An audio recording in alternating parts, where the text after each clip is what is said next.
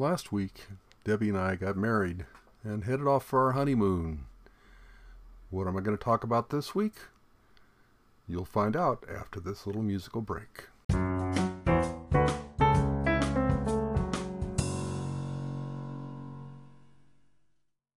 Hi there, Gary the Senior Geek here, back with yet another episode of Adventures in Social Anxiety, sort of. I've been thinking a lot about where I want to take this podcast. I really hadn't thought of where I was going to go after we got up to Debbie and my wedding. So I'm actually going to take a few weeks to think about this. In the meantime, with permission of my good friend Kathy Hopkins, I'm going to post an interview that she did of me back in June of 2013.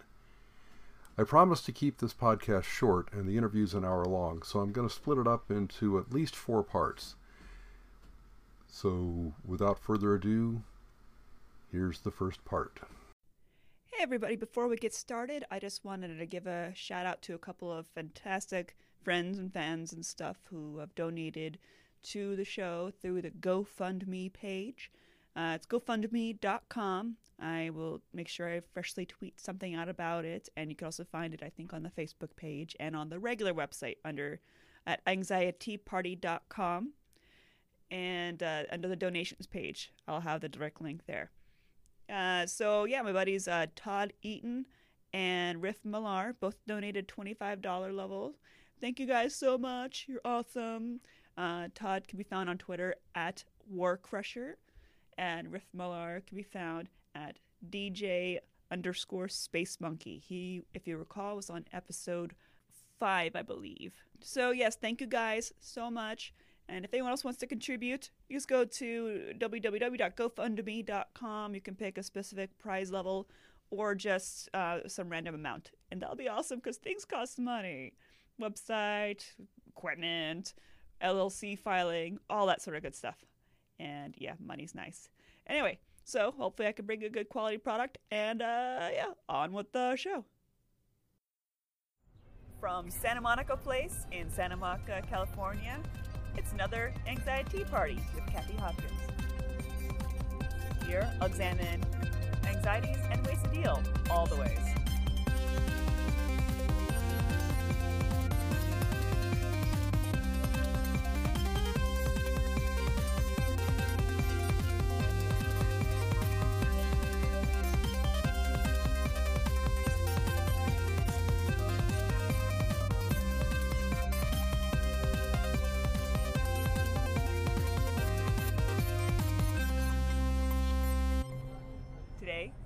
We just dealt with a little bit of a Bloody Mary brunch with buddy Gary Fishy.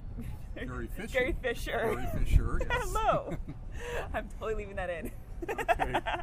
Gary Fisher at Santa Monica Place, outside the Sonoma Wine Bar. Yep. It was a little bit loud there, but we are in this nice patio area. It's sunny. It's fantastic. Good day to arrive. Yeah, it's you couldn't have picked a nicer day to come to Southern California. Oh my gosh, yes, it was meant to be. It's getting kind of gross in Seattle now too, so good timing. Yeah, well, that's best if you can just sort of get out from under it. Yeah. Exactly. Yeah, my friend and I actually came down, and she and I were worried it was going to be beautiful in Seattle all weekend, as it's been during the week, and it was going to be like 60 degrees and gross here. No, none of that. Well, 3 days ago it was raining cats and dogs, and exactly. It was about 60 degrees. And we had like 80 degrees in Seattle. Yeah. So like we flipped it around a little bit. Sure. You're welcome. Okay, thank you. Yes. So we're getting into my kind of weather. My wife and daughter, Debbie and Amanda, enjoy the colder weather nice. So they enjoy fall, winter, all of that. And I'm more of a spring and summer kind of guy. Oh yeah. So what do you like to do during the springs and summer mostly then? I like to go out hiking. About 10 miles away from my house, there's a 5,000-foot peak. And if I have a day to, what's the word I'm looking for?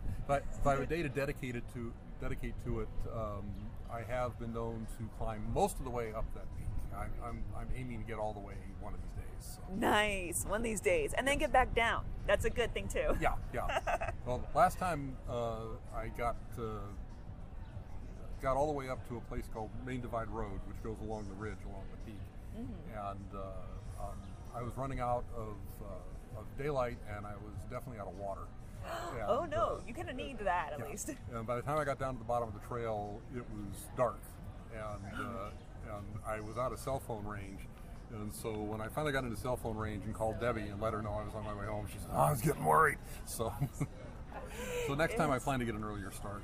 Well, it's awesome that you didn't make her put out any flyers for you or anything. No, not. Well, she always knows I'm going to be longer than I say I'm going to be. Nice. So. See, why don't people notice that as much about me without making bad jokes at least? Yeah. It's like, oh, she says 5 o'clock. That probably means 7. It's Kathy time. Yeah. No, we have what we call Fisher time, which is nice.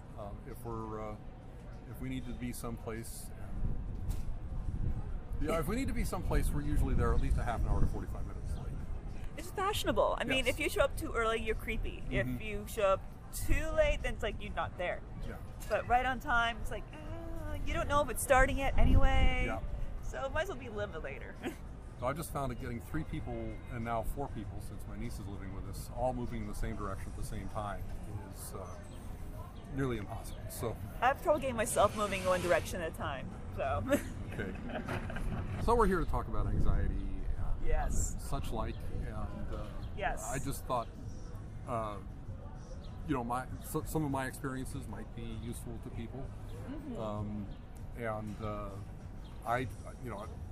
for years and years and years, I did not even realize that I was having any kind of problems with anxiety. Oh, really?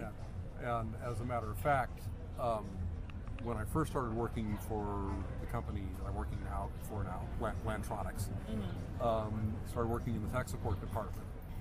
Very quickly, within the first 6 months, I became the irate customer specialist.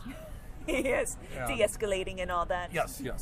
And so I've never worked with customer service. What do you mean? So, I used to joke around with my boss, stress? What's stress? Just bring it on. Yes, it's an adventure, a challenge. But then, after I'd been there like 3 or 4 years, we went as a family, Debbie, Amanda, and I, to Hawaii. And we were there for 11 days, stayed in a condo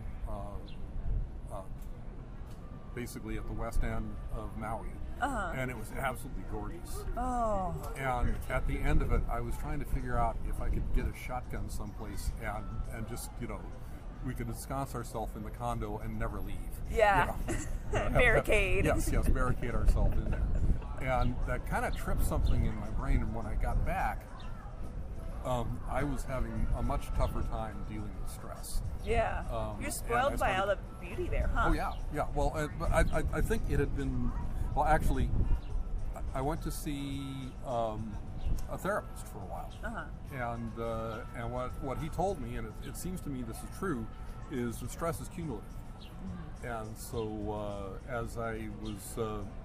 as I was taking on more and more stress in my job, and the job that I'd had before had been fairly stressful too, it just kept accumulating, and it finally got to the point where I was having panic attacks out in the parking lot. Oh, wow. I'd go out to go to lunch, and I couldn't make myself go back in.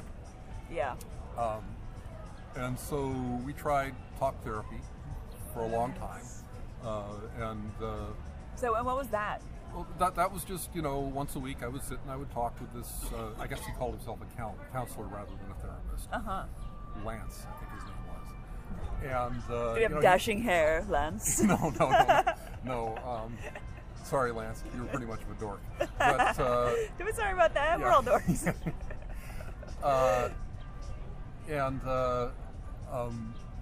I did that for about a year, and he gave me some breathing exercises that I had already recognized before we started this. I mentioned the S training that I had done back in the 70s, and my wife's also an S graduate. Oh, good. And as I mentioned to you before, that's how we met. Yeah. And so when you were in the car, like having trouble getting back in, having your attacks, can you describe what that felt like to you? It was just I couldn't make myself move. Really? Kind of like you're tied in place. Well, I knew, and I'm just sitting like 20 feet from the door of the building. Yeah. That I need to go back into. But I knew what was waiting for me in there. That I had way more work to do than I could ever get done. Yeah. And that as much as I got at the time, my boss was. She's both the best boss I ever had and the worst. And I'm not going to mention her name, but if she hears this, she'll know who she is. She's very unlikely to hear this. But she set very high standards for me. Okay. And, which can be a good thing. Well, but yeah. to an extent. Yeah. And for a long time, I had no problems meeting those standards. Yeah. And then I was having a hard time getting it all done because I was just on an adrenaline jag all day. Oh, yeah. And so, You're gonna I'd go crash. out. Yeah. And that's what would happen is I'd go out and I'd spend an hour at lunch. And this is back before I started walking at lunch. Okay. And so I would sit and sometimes I'd read for a few minutes and then I might take a short nap because I had read those can be good, and those tended to be counterproductive. So really? But it would kind of let me come down off the adrenaline a little bit, and I knew that when I went in, it was all going to start kicking in again, and I just finally got to the point where I couldn't do it anymore. Yeah, because you know it's going to happen, and it's never changing most of the time. Yeah, and again, as much as I have a huge amount of respect for this boss, who I'm not going to name, she'd never had to deal with any kind of anxiety or stress herself. She was a very self-confident person, and so she really couldn't understand what I was going through. And Yeah. I have to give it to her, she did her best, but she was also the kind of boss that considered that a good swift kick in the pants was a good way to resolve an issue, and that was exactly the wrong thing to do, for me. Yeah, some people maybe, but Yeah. Well, and it had worked for me in the past, but I put right that Hawaii trip. I just put as kind of the turning point. Yeah. And so after seeing Lance for about a year and doing everything that he said to do, I finally said, look, this is all helping, but I'm still not as effective at work as I would like to be. I'm stressed out all the time. Monday morning comes, I just don't want to go to work. And I said, I'm beginning to wonder if maybe some kind of medication would help. Yeah. And he was saying, he said, I was thinking the same thing. But he says, I can't prescribe it to you. You're going to have to go to a psychiatrist or your GP. Yeah, because he doesn't have the medical credentials for that. Right. So I went to see, I have this great, they don't call them general practitioners anymore, but that's what he is. Mm-hmm. And both my doctor and Debbie's doctor. So nice. It works out really well. Uh-huh. And maybe he's like this with all of his patients, but I see him maybe twice a year, and he always remembers me, always comes in, he knows who I am, he asks me about things that would not be in my chart. So I get along with him really, really well. And so I walked in, and I had done some research, and so there was a specific, I don't even remember what it was now, but there was a specific anti-anxiety med that I wanted to try. Right. Because it was like the least effective, basically, if you know what I mean. Yeah. I didn't want to go straight for zombie state and all that. Zombie land. Yeah. Whatever. I feel nothing at all now. Yeah, Thorazine or whatever. Oh yeah, almost catatonic, really. So we did that for about 2 months, and then I had a follow-up with him. And he said, "How's that working for you?" And I said, it's better, but it's not all the way there yet. So that's the first part of Kathy Hopkins interviewing me for her Anxiety Party podcast. It was season 1, episode 8 of her podcast. You can look for it on Stitcher. It was recorded on June 4th, 2013. Just so you know. I'll pick it up next week. I'm actually going to back up about 30 seconds or so, just so there's context. And that'll be it for this week. Thank you for listening, and please have patience with me while I figure out what the heck I'm doing with this podcast. Bye. Hey there. I'd like to ask a little favor. If you like this podcast, please give it a 5-star rating on whatever app or site you use to listen to it. This will help to get it out there to more people. You can follow me on Instagram, Twitter, and or Facebook.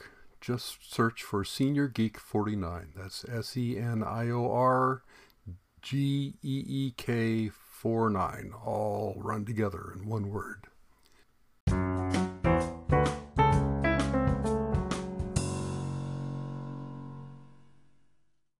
Please give